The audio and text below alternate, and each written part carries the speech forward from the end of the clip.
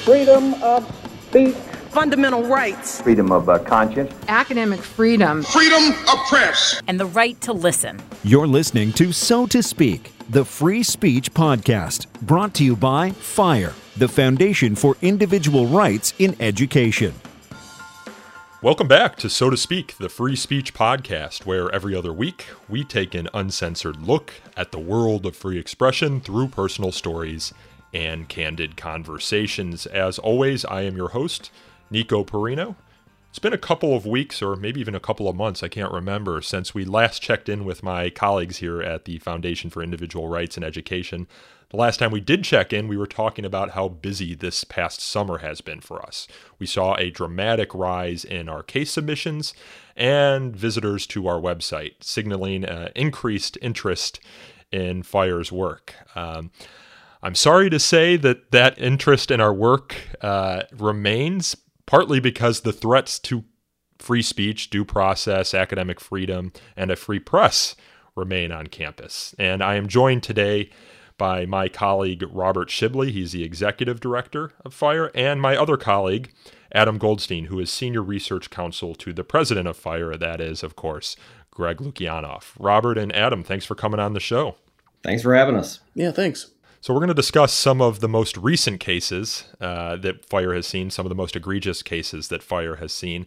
And I want to return to my old stomping grounds of New York State. I'm now not in New York State, but I was there for a long time, to talk about a case that we have at St. John's University, which I believe is in Queens, Adam? I believe that's right, yeah. Over in Queens at St. John's University, we had a professor there, Richard Taylor, who was teaching a history class on the subject of the Columbian Exchange. Not something I was familiar with, although I was familiar with the idea that there was this process of globalization that began in the 15th century and all of that, what that entailed. But the Columbian Exchange is what we call that process of globalization. And in Professor Taylor's discussion of the Columbian Exchange, he talked about the good things that came along with it, including increased trade, new discoveries. But he also discussed some of the bad things that came along with it, including the slave trade. And during the course of his discussion of the Columbian Exchange, he asked his students if the positives of the exchange justified the negatives. Now, our listeners might anticipate some of the problems that might create in the discussion in our modern age, where everyone is looking to be offended, some might say. But Adam, there was considerable backlash and, in this case, punishment of Professor Taylor, correct? There was. At the time, I should say that Taylor had two sections of this intro to history course, each with about 30 students. One student in the morning section objected and said there's no justification for slavery, and he clarified, well, I'm not asking anyone to justify slavery. Slavery can't be justified. I'm asking people to consider the effects of things like biodiversity and saving people from famine. This student made a complaint to the school, but more importantly, they told a student activist group, SJU Radicals, SJU for St. John's University Radicals, which then created a form letter that students could, well, not just students, anyone could put in their email and send a letter complaining about this discussion topic. Well, this discussion topic, I say that, although the discussion topic that was actually being claimed in the letter was the letter claims that the professor asked them to justify slavery, which obviously was not what the assignment But I mean, let's was. be clear. I mean, it is one of the negatives that he was discussing in the course, so it's not, and I want to say, as a former history major, that it's not an unusual question to ask. I recall it being asked of me in my U.S. history classes 3 or 4 times with regard to the creation of the United States Constitution, in which the founders of America had a compromise essentially on slavery that allowed the Constitution to be ratified. You were often asked, whether the compromise was worth it. The idea being that, if was it worth it to allow slavery in order for the Constitution to come into being? because I think most historians would say without that compromise, you might not have a United States of America. You might have two separate countries. And then there's also, of course, the contextual discussion that comes around these sorts of, do the positives justify the negatives? Insofar as in the 15th century during the Columbian Exchange, slavery was worldwide, essentially. There were very few countries that didn't have it. So just adding a little bit of color there to how common these sorts of questions are, and these questions, of course, do not diminish the serious problems and obvious problems that come along with the oppression, subjugation, and enslavement of human beings. Yeah, absolutely not. And I think as a thought exercise, it's completely valid. It's also a question that we can never ultimately answer, right? It's a moving target. How we evaluate the United States today is different than how we evaluated 100 years ago. How we're going to evaluate it in 100 years, if all things being equal, we're still here in 100 years. The point of asking the question isn't to arrive at a conclusion, but to think about all the consequences of history. Yeah, and in doing that, Professor Taylor was asking his students to do what most liberal arts professors do, which is think critically about history. But that resulted in something like 300 complaints of misconduct against him. Many of those complaints prompted by the SJU Radicals Instagram page, asking people to write in, complaining about Professor Taylor's discussion topic.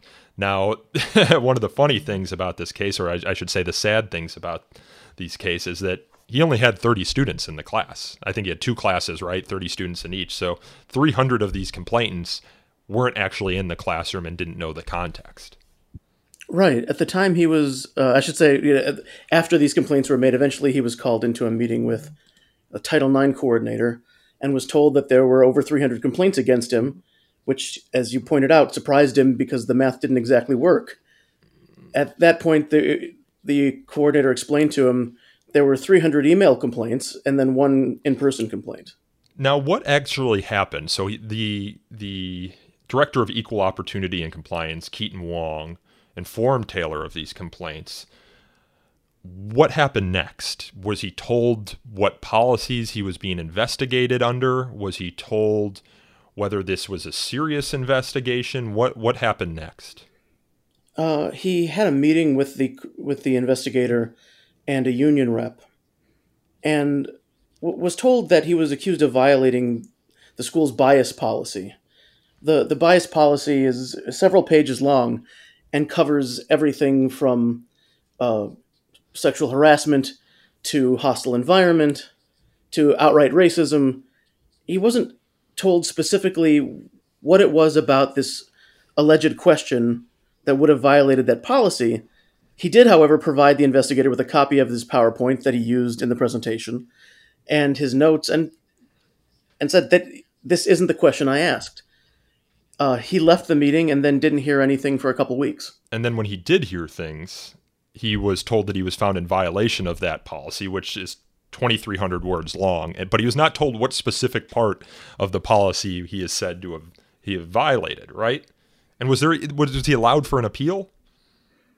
He was not. The result of the investigation, as he got it, was a 3-paragraph letter that told him there was an investigation, didn't say what evidence it considered, just that an investigation happened, and that as a result of the investigation, he was found to have violated the policy, and didn't say how he violated the policy, and the last paragraph was devoted to telling him this was a final decision he could not appeal. Yeah, so he doesn't even know exactly what he did, right? I mean, it could have been the discussion prompt, and we're assuming it was, because that was the subject of the SJU Radicals' Instagram post. But it could have been anything, because they didn't provide any context as to what he was being charged for, and the evidence to support that charge. And that was kind of that, right? He was told he would continue to get paid, but he couldn't teach. At least through the current semester. He was also categorically forbidden to guest lecture in any other professor's class. And those punishments create two additional problems, one of which is that he is a PhD student. So he's not, a tenured professor or anything, but he does teach at the school. And in order to get your PhD, there is a teaching requirement. How do you fulfill that now? He asked about it, and last I heard, he wasn't given any response. And then he is, and this is another wrinkle to the story, a 9/11 survivor, a first responder. I believe he was in the New York City Police Department for something like a decade, which is another reason the SJU radicals didn't like him. And he was also a member of the United States military, and he typically guest lectures for other professors on campus on those topics. Is he now not allowed to go into those classrooms and guest lecture as part of his prohibition from stepping on campus? I don't know. Where do things currently stand with him, Adam? Well, that is a good summary of the status quo, but he had to wait a week after the letter telling him he was responsible to find out any of that. The letter just told him he was responsible and that he'd have to meet with his dean to figure out more. And it was in that period between the letter finding him responsible, which I always thought was funny, that the letter said he couldn't appeal it because it gave him no idea what the evidence was or what it was he was alleged to have done, which would make it impossible to appeal if there were an appeal mechanism. I'm appealing this finding about this thing I don't know about based on this evidence I don't have. I mean, it's tough to make an appeal out of that. Maybe it was just a factual observation that he wasn't able to appeal. Right. It was just like, we're not telling you can't, but good luck, right? Like, one thing that folks should know is that there is absolutely nothing unusual in the idea that professors or students are being punished fairly severely for things that they actually they sincerely are not sure what they are supposed to have done. That is a very common tactic that's used by universities. And frankly, it's appalling, although it's routine, but it's also something that we've seen, particularly in the Title IX context, but in other, context, universities pushing back against FIRE's attempts to get them to introduce some kind of meaningful process into things. But it's routine that they'll be, even in serious areas, not that this isn't serious, but like sexual misconduct, you might actually go to your trial having no clear idea of what exactly it is you're supposed to have done, or even necessarily who's accusing you. And universities have fought very hard to be able to continue to punish people on that basis. And it really is a moral failing, I think, of the highest order to think that, you should have so little accountability that you don't even need to tell somebody what they did as a university administrator who's participating in what is allegedly some kind of fact-finding process to do this. And yet universities are absolutely without shame when it comes to demanding that they continue to be allowed to do this. And it's appalling that they do, but I wish it were more unusual than it is. Well, they're also without shame in punishing professors as a result of outrage mobs online, which is essentially what you got here. And we've seen this countless times across the country, and during the past year, especially this summer, where there are groups mobilizing online. There is a professor who said something, maybe tweeted something, or had a screen grab of their Zoom class in the post-COVID era taken out of context, and they're investigated and in some cases punished. I mean, you'll recall earlier in the year, I believe it was in the University of California system, where a professor was explaining one of the most common filler words in the Chinese language and explaining what that word was, and it happened to sound like a racial slur. And this clip, it was of a Zoom class, was cut up, taken out of context, of course, and shared across the country and across the world. And the university subsequently investigated him for it. Ultimately, I do not believe there was any punishment, although I do think he was removed from that class. I don't recall if it was voluntarily or not. And coincidentally, the Chinese students at that university rose to his defense, saying, no, what he was doing there was using a common Chinese filler word to demonstrate a topic in a cross-cultural communications class. But the outrage mob does not care about that context, and the university, so eager to appease these mobs, is quick to jump in. Yeah, and we have procedures and rules, like you're supposed to know what you're being charged with doing in order to be able to counter the effects of mob demands. Here, if you can't actually explain what somebody is supposed to have done, or in this case, he was actually being accused by this, form email that was sent to everybody of doing something that, as far as we can tell, and I'm not, obviously it's impossible to know what St. John's decided because they won't say, but doesn't appear to be even at all what happened. That's why we have these procedures. And so every time you decide one of them is unimportant or you're simply not going to do it, you make yourself less and less resistant to the demands of a mob. That's, frankly, it's not overstating it to think that's kind of a brown shirt tactic, meaning that you have the authorities sort of conniving whether or not it is, actually coordinated, but you have the authorities relying on, mobs of people, whether they be in real life or just virtually, to do the work that the authorities want done, but can't really do themselves. And so it really is a very sinister way of doing business that's unfortunately de rigueur on college campuses right now. I was visiting the Department of Justice, must have been last year sometime. And if you go into the Department of Justice in Washington, D.C., you'll see a bunch of artwork on the walls. And the big mural that they have above their somewhat famous library, I think it's on the second floor, is, I forget the name of it, but it is a depiction of a man crawling up courthouse steps, being chased by a mob. One of the figures in the mob looks like a skeleton, essentially. They're carrying pitchforks. They're carrying lanterns. They're obviously out for blood for this guy. And standing on the courthouse steps is a judge holding up, the book of law, or, in this case, it could be the Constitution, with his hand outstretched at the mobs, saying no and welcoming the man crawling up the courthouse steps to seek refuge, behind the laws, behind the justice system from an otherwise angry mob that wants to expeditiously do away with whatever this man and whatever he is accused to have done. So that was a very moving mural to me when I first saw it, and very indicative of the thing we're trying to oppose here, which is, there is a process, there are rules for a reason, and we don't let whatever some sort of offended mob on the internet thinks decide who is guilty and who is not. Regardless of whatever you think of the Department of Justice, I know that there's many people on here who will call it the Department of Injustice.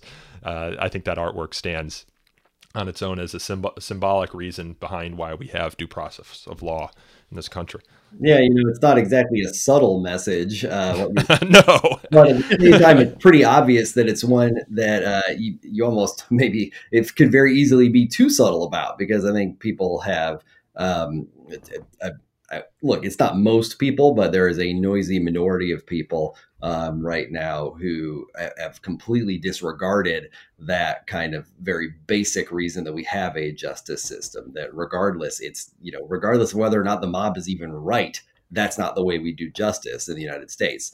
And to the extent that we normalize that kind of quote unquote justice, we are losing our way as a country and frankly abandoning part of our national character. Yeah.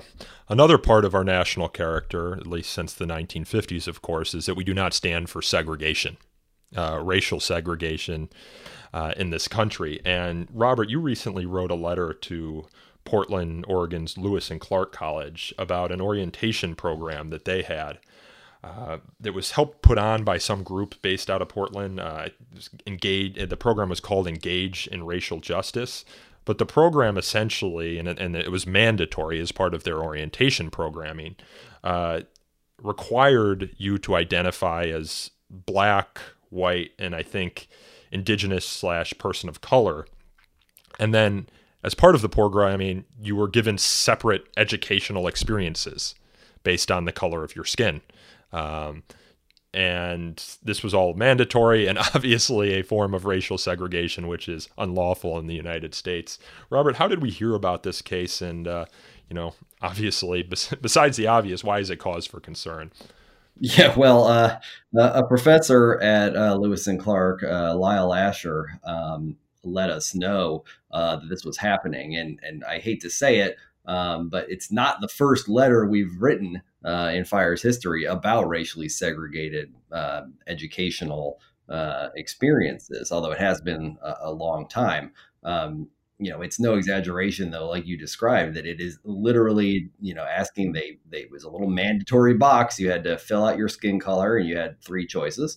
that you described, and then you were broken up into different Zoom rooms. I can only presume that when there's not a pandemic going on, this is done, in literally separate rooms. And the idea is that looking at the most favorable light, the idea is, well, people are more comfortable, I guess, talking about racial issues with people who are, nominally or identify with their own race. The problem with that is that it is unlawful. Well, okay, that's actually not the problem. Because there is the problem is that what you're doing there is you're actually delivering, like you said, a separate educational experience, a different one to people based solely on their ancestry, their genes, the color of their skin, not based on merit, not based on what they would prefer, not based on what they want, but you're saying you're Black, go through this door, you're white, go through this door. And then we will do what we think is appropriate to do with Black people and white people. We, in this country a long time ago, determined that separate was not equal functionally in this country, that there was just simply no way to make separate equal. This is not a controversial principle of law, or one that the authorities at Lewis and Clark, which is private, but is nevertheless, as you might imagine, private schools also cannot engage in racial segregation if they take federal funds, almost all of them. So there's no way that the people at Lewis and Clark didn't know they were engaging in segregation. In fact, we know that because Professor Asher actually emailed the president and the general counsel of Lewis and Clark and told them, basically, are you serious? Can you look into this? And they did nothing. They let it happen anyway. And so that's, can you imagine going to, we have students now, these students at Lewis and Clark who in the very, one of the very first few days of experiences at their new school as freshmen, got split up by race mandatorily and classified that way, and then got to have different experiences. Just imagine, in current year, as people like to say on the internet, going to college, and basically the first thing that happens to you is racial segregation. That's what, talk about normalizing a bad idea. The communication of values there is basically that, things are so broken, or that, you just aren't capable of having these conversations with people who literally don't look like you. It's such a destructive thing when one puts even, 2 seconds of thought together for it. And the fact that we had to write a letter, I felt like in some ways I had to jump in a time machine and go backwards. I had to do some research into the cases that made segregation illegal, because you don't cite those very much these days, as you might imagine. It's not something you run into all the time. And then have them reply that they just don't think it's a big deal. That's what they came back, and they're like, well, it was only one time and we probably won't do it again, although they didn't promise it. And actually their response basically implied that, well, it was, the tone was sort of like, well, since we know it upsets one of our professors, we probably won't do it again. That's not the reason you don't engage in racial segregation. Get out of here. Adam, did you want to say something? Yeah, when you look at the cases, I was going to talk about, we sort of went very quickly through, as we tend to, because everyone assumes it and understands it intrinsically to some degree, went through very quickly that segregation is illegal. And I wanted to just add a little bit of extra detail as to why that is, because we all sort of know it goes back to that Brown versus Board of Education case. What sort of happened leading up to that was you had Thurgood Marshall and the NAACP bringing cases to challenge school segregation in 4 different places. They lost 3 and won 1. And the strategy that eventually would cause them to win the 5th and final case, Brown versus Board of Ed, was to resort to science and resort to research showing that segregation itself was damaging. It didn't matter whether the facilities were equal necessarily, because the act of segregation was damaging. And that, when you consider that the act itself is damaging, and you make it an intrinsic element of your race training, you've sort of, you're setting yourself up for failure if your goal is to reduce racial bias. Yeah, and everybody knows about, I guess I'm probably overstating. Everybody knows about Brown versus Board of Education. But one of the things I thought was interesting when I was doing the research, because I felt like just citing Brown versus Board of Education and, dropping the mic was not really the appropriate way to do it, was, finding the case that applied. And actually, believe it or not, in higher education, it was a 1950 case. It was 4 years before Brown versus Board of Education, if I'm doing the math right. It was McLaurin versus Oklahoma. And it was in that case I believe it was a black law student at the University of Oklahoma who was being segregated in really kind of very offensive, so meaningless but offensive ways. For instance, in the cafeteria, he had to sit at a different table. Like they didn't have two cafeterias for him because they hadn't had really black law students before that. So they had him sit at a separate table. In class, he had to sit in like a separate row, but he was in the same class and he could actually participate in class, although I don't know how willing you would be to participate in class. You just had sort of this, no entry toxin zone around you as a black person. And Oklahoma was saying, well, look, this is, he's getting his education. I mean, he's right there in class, he's in the same facilities, that sort of thing. And thankfully, the court did not buy that and pointed out that, no, that's a different educational experience. In some ways, though, he was actually still able to engage. If you're just a row away from your classmates, you can still ask the professor the same questions and hear it. Interestingly, in this situation with the Zoom segregation, that's literally impossible.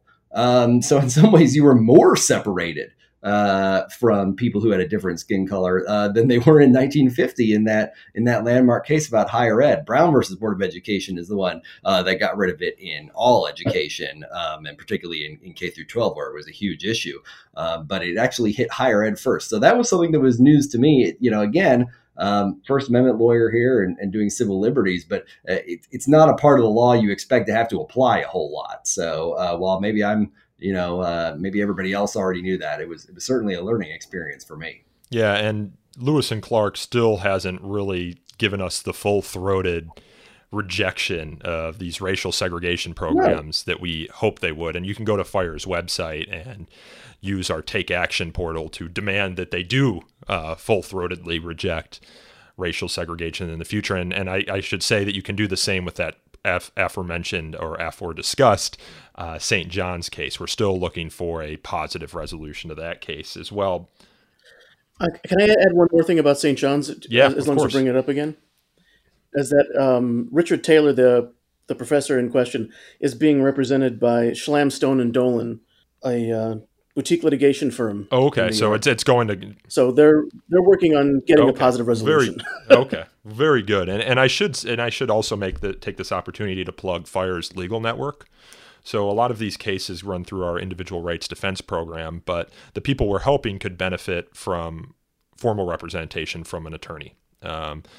Sometimes we take cases here in-house through our litigation department at FIRE, but not always. Not every case is well suited for that. Often there are employment law issues that need to be dealt with that just, isn't our forte. So if you're a lawyer out there listening to this podcast and you want to join the FIRE Legal Network, you can just go to our website, in the search bar, type in FIRE Legal Network, and there will be a form where you can submit your information and become a part of that network. And then when we do have one of these cases, and it's within your state, we'll shoot every lawyer in that state an email, giving them the opportunity to potentially review the case and take on that student or that faculty member or that student group as a client. So I'd urge you all to do that. Robert, before we close the book on Lewis and Clark, I want to ask you a little bit about thought reform.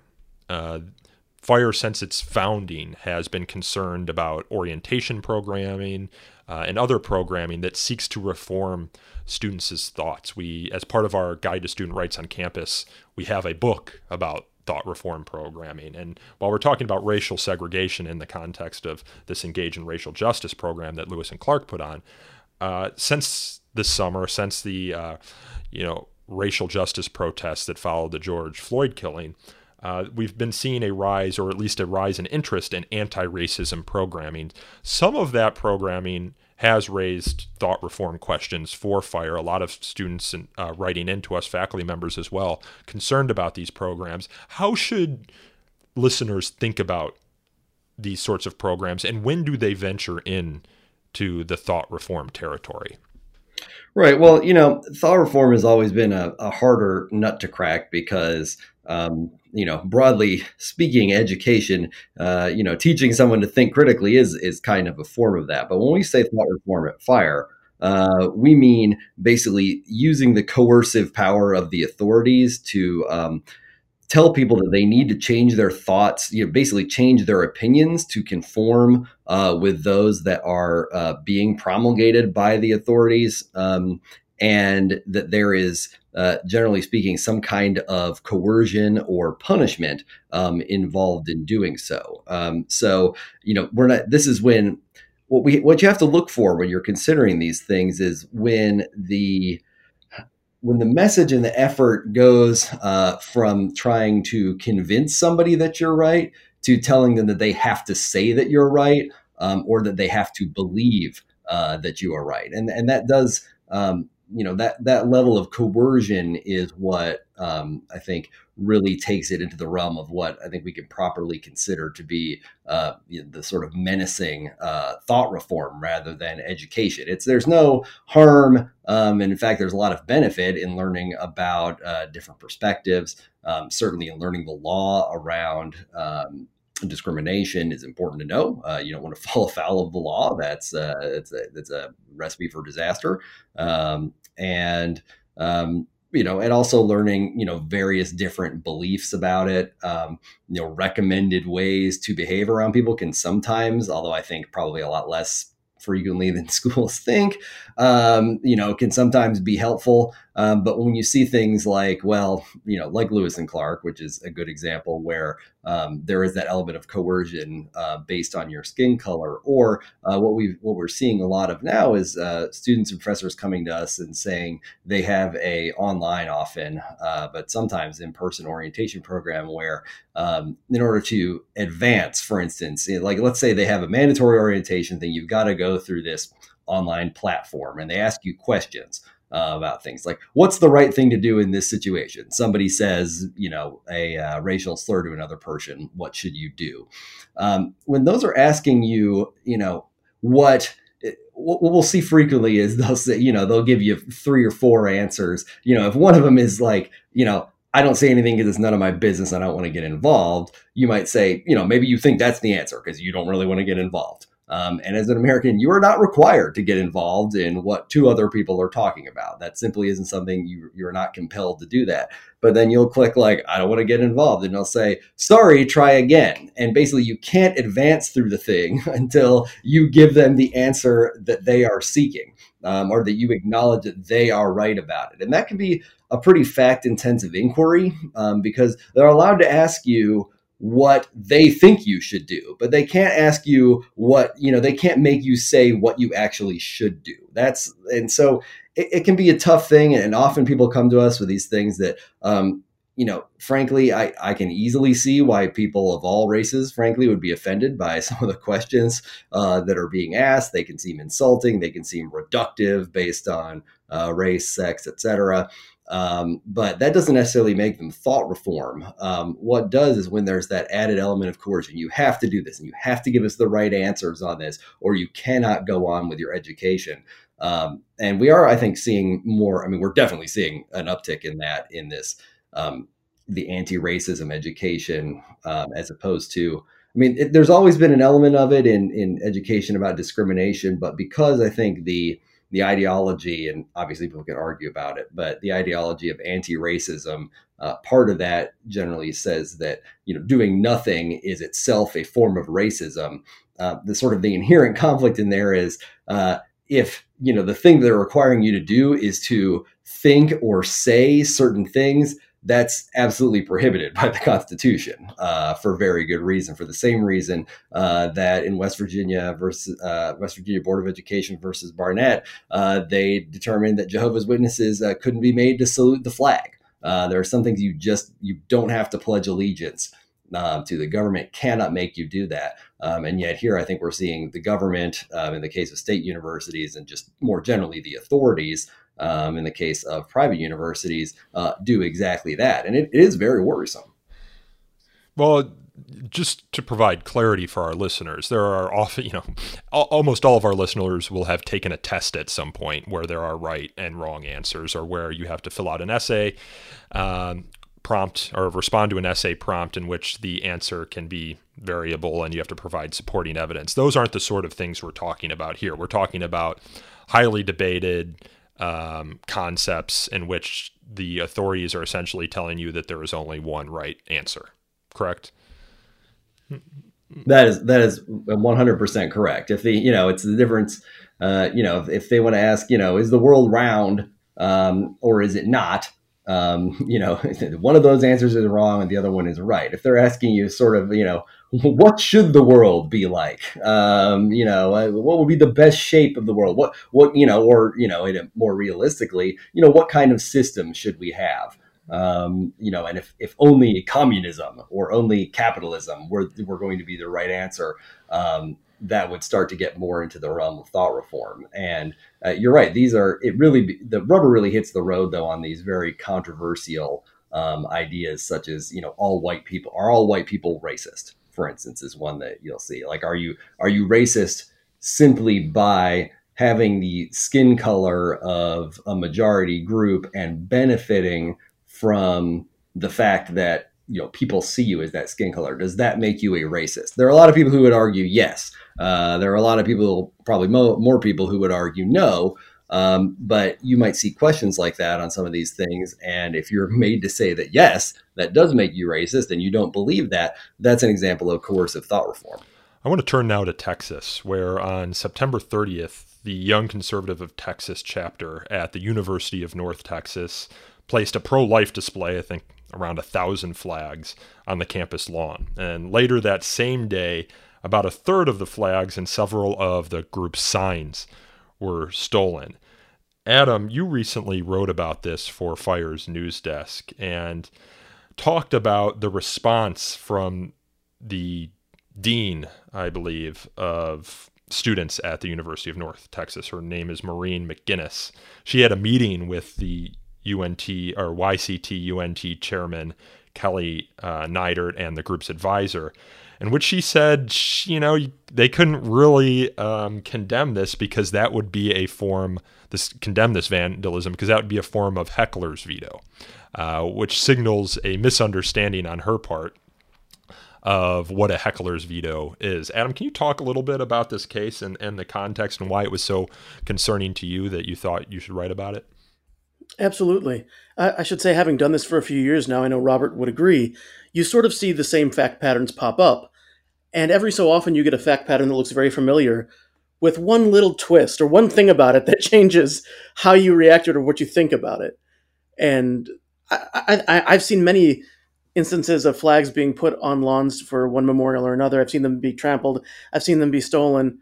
But this is the first time I've ever heard of a school administrator talking deferentially about the heckler's veto, about talking about the school's fear that they should trample on the right of hecklers to censor people. Yeah. And Maureen McGinnis, in this case, I think we have a quote from her. This is what she said. She said, and she was saying this to the Young Conservatives chapter, because your event was free speech, somebody could come back and say, there's heckler's veto. So everybody that was doing things against you, because we didn't reserve that space, and even the taking of the flags, somebody can come back and say, I'm protected with a heckler's veto. What we're talking about is free speech. So she's essentially saying the destruction of this display was a form of free speech, and that we have to protect it, and it's a convoluted thing we're trying to stand here, saying the heckler's veto is protected. I don't know, Adam, can you unpack it for me and for the listeners? Yeah, it's an interesting parallel to speech zones, which, as fans of FIRE know, speech zones are unconstitutional because you can't comply with the First Amendment by showing the places you don't censor speech. You have to not censor speech in all the places. That's the obligation. Well, this interpretation of heckler's veto, what the heckler's veto actually says is that to the extent speakers are trying to, or hecklers are trying to silence speakers, the government has an obligation to prevent the hecklers from succeeding. So this idea that, well, if you had reserved the space, you would be entitled to the heckler's veto as it should exist. But because you didn't reserve the space, the heckler's veto means they have the right to interfere with your speech. It almost reimposes speech codes in this strange, paperwork regulatory way. And Adam, can I just provide a clarifying point on your heckler's veto definition? When you say the government has to protect the speech, it means it can't shut down that group that's seeking to speak because there are hecklers out there that are seeking to shut it down. Correct? Absolutely. So the government can't shut down a speaker because they're are angry mobs outside the venue, unless there's just no conceivable way that the government can provide protection for those speakers. You know, it needs to do everything within its power to protect them, correct? Exactly. If there's no other way to stop loss of life or limb, then at that point, yes, they could take steps to delay the speech in question. But they have to do everything short of that. And that means whether that's providing security without charging the speaker for it, because that's heckler's veto by the purse. It's not any better. Whatever the state has to do to ensure the speech can continue safely is what the state has to do. This is why you'll see, maybe sort of something that people actually see. This was, I think, used to be more common, but you'd see often in cities, somebody would bus in, like 12 Klan members from out of town, and they would decide to march through downtown or through a historically black part of the city. And you'd see the policemen sort of surrounding the Klan and making sure that they were able to do that. That is to prevent the hecklers from having a veto over speech. I think part of what I think may have been confusing this person here is that the heckler's veto is not an action, like it's not something we're trying to establish. What the courts say is that we cannot allow hecklers to have a veto over the speech, and when that is allowed, that's a heckler's veto. So I think she may have been thinking that like hecklers had an established right to veto things, but it's actually the opposite of that. Yeah, and we should also clarify for our listeners, there is the legal concept that we had just discussed, but there's also this more amorphous cultural concept whereby when groups try to heckle or speaker and shut down speakers, that's often called a heckler's veto too, in the same way that, with the Muhammad cartoons or with the Charlie Hebdo massacre, we'll call those the assassin's veto. For example, it's not a formal legal topic or a legal concept, but it's kind of culturally what we call these sorts of shutting down of speech by hecklers or by assassins in the latter case. So it's often gets confused in this discussion whether you're talking about the cultural concept or the formal legal concept, which places a duty upon the government to prevent these sort of hecklers' vetoes. So, Adam, what ended up happening in this case? So there wasn't a full-throated defense of the student group's right to have this sort of campus event. I believe that is it correct to say that one of the students who stole the flags was charged with theft? Were they able to find one of the students? They were charged with something, yeah. And they recovered the about 140 or 150 flags that student had.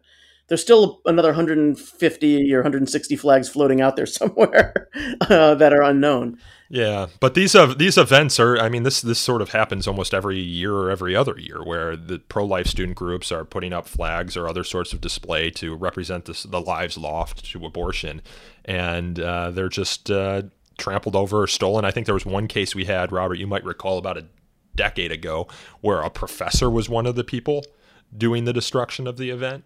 Yeah, we had one where my quote unquote favorite was probably where somebody decided to run over them with their car. They had the motorist people, I guess, there. Yeah, the flag displays generally, it's one flag for every 1,000 abortions or whatever is how it's done. That they are it's a very common target for vandalism or for hecklers to try to establish a veto over that kind of speech. I want to turn now, unless Adam, you had anything else you wanted to add. Well, just one last thing there. That what the Young Conservatives were asking from the Dean of Students was for the school to make a statement condemning the destruction of the display, and that has still not happened. The school has still not made a statement saying, please don't go around destroying people's political displays. Because you wouldn't want to chill the University speech. of North Texas is kind of on our list of bad actors and might actually be on our list of 10 worst colleges for free speech after earlier this year launching an investigation into a music professor who had published an article about I don't know, what was it, a composer, Robert? I don't know if you'll recall, but there was pushing back on accusations that this composer was racist, and apparently pushing back on those accusations that this... It wasn't even that. It was pushing back on the idea that I believe it was pushing back on the idea that music theory itself was racist. This guy itself was racist because this guy Schenkner, who was an Austrian or something like that from back in the early 1900s, was alleged to have racist views or sympathy with fascism. And, there was a debate over whether that meant, because I guess Schenknerian music theory is a big deal. I have zero, I'm sure lots of people know more about this than I do, but, the idea is, was music theory itself a form of white supremacy or racist? And his pushing back on the idea that because, Schenkner was involved at the founding of this, he pushed back on the idea that meant everything was racist. He was, really targeted by a lot of, I believe it was mostly grad students in the department, for, basically just sharing his academic opinion in a journal he edited called the Journal of Schenknerian Studies. We're talking, and it was in response to another scholar making this argument. So is the sort of dialectic that you would hope would happen in an academic community. Yeah, it has to happen, and it wasn't being allowed to. And UNT did not cover itself in glory there. No. I want to turn now to the final case we're going to discuss. The previous one was about a pro-life display. This next one at the University of Northern Iowa is about a pro-life group. On October 7th, the Northern Iowa student government considered a bill to recognize a University of Northern Iowa chapter of Students for Life. This is a nationwide student organization with chapters on many different campuses, which is a pro-life student group, obviously.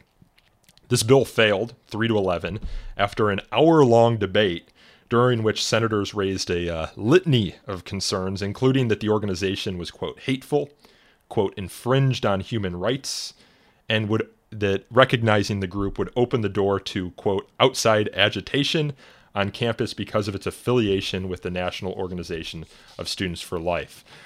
There's some more doozies from the student senators here. One senator said, "This is a hate group. This is hate speech.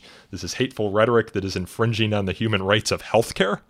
Another claimed this isn't about opinions. It's not about speech. It's not about censorship. It's about a specific group of people that are part of a national organization whose specific intended goal is to pursue actions that will be harmful to our community. And so they failed the student government to recognize this student group in violation of what we would argue are their First Amendment duties as an agent of the state. Robert, this isn't the first time we have seen a student government, as you said earlier, cover itself in glory, right? What are the duties of student governments when looking at student groups becoming a recognized student organization on any particular campus? Yeah, so for when student governments traditionally have the power to recognize and often to fund, or at least to, by recognizing them, make them eligible for receiving funds for different student groups.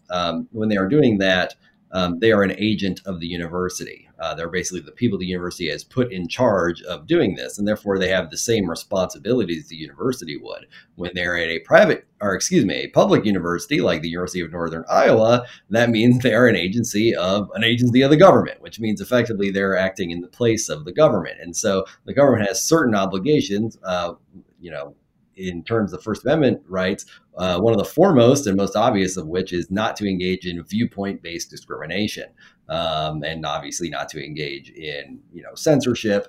And so what we've seen student governments do over and over again is they, instead of taking that responsibility seriously, or sometimes even having any awareness of that responsibility, they do use the viewpoints of the groups and their own opinions in order to determine, their own opinion on what that group believes, in order to determine whether or not they vote to recognize a student group. Now, they are supposed to be using their judgment for these things, but it's not supposed to be judgment based on viewpoint. For instance, let's say somebody turns in a constitution that doesn't make any sense, that doesn't comply with a student group requirements. Maybe they don't have a student group constitution. Yes, I should say. Or let's say they apply for funding for, we all want to go to New Orleans and get trashed event. That's the kind of thing that you would expect a student government to exercise its judgment on, and that's where and examples of where they could say no. But simply saying the word hate over and over again, or claiming that it's not about opinions, it's not about speech, when it in fact is about opinions and speech, as it was here, does not relieve you of that responsibility. Students for Life, like you said, is a national organization. It has chapters on many, many campuses. And the fact that they're affiliated with it, or the fact that they are going to, oppose abortion, which is, very, that's obviously pro-life and pro-choice activism are, core parts of political speech in the United States, is not a legitimate reason to turn down a student group for recognition. And even though that seems to be exactly what you and I did there, and left plenty of evidence explaining that why they did it.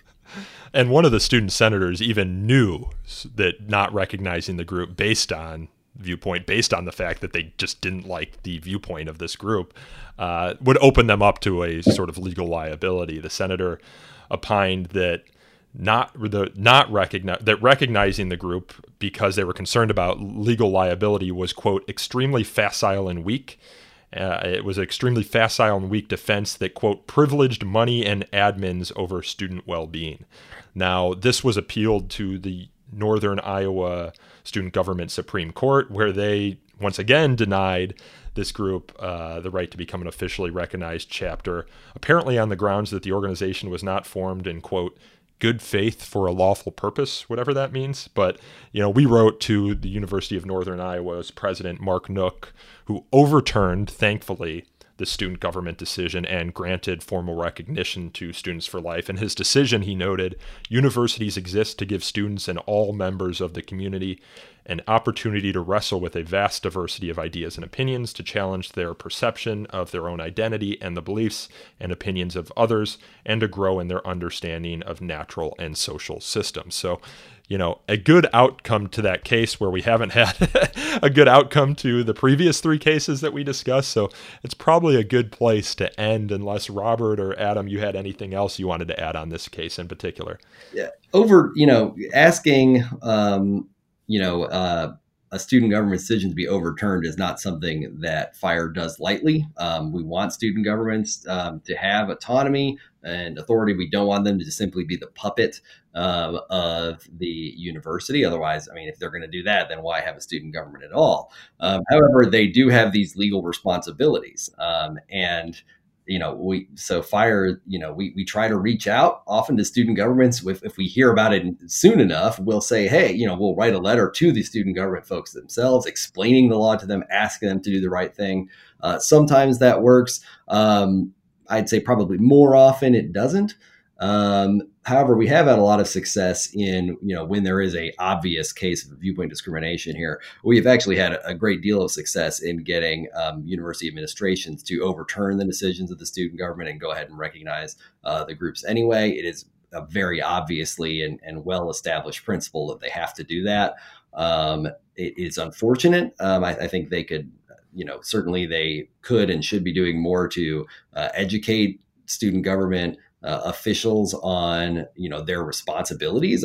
These are, look, I understand, student government is, not always a real overly serious thing, but, in this particular matter, you are really wielding the power of the state. And I think student government officials could really be a lot more educated and take a lot more seriously the fact that, the sovereign state of Iowa has given you a share of its power, and you have to use that responsibility. With great power comes great responsibility, and to do that. So I'm glad that Northern Iowa did that. I hope this will stand for some kind of education there. I wish it were less common than it is. And I think schools could be doing a lot more to educate student governments on this stuff, particularly when it is actual, their actual legal obligations. Well, Robert and Adam, I think we will leave it there. Thank you both for coming on the show. Thank you. Happy to do it. This podcast is hosted, produced, and recorded by me, Nico Perino, and edited by Aaron Reese. To learn more about So to Speak, you can follow us on Twitter at twitter.com/freespeechtalk, or you can like us on Facebook at facebook.com/So to Speak podcast. We take feedback at so to speak @thefire.org. If you enjoyed this episode, it'd be good for you and better for us if you consider leaving us a review on Apple Podcasts or Google Play. They help us attract new listeners to the show and consequently new listeners to the concepts of free speech and open dialogue. Until next time, I thank you all again for listening.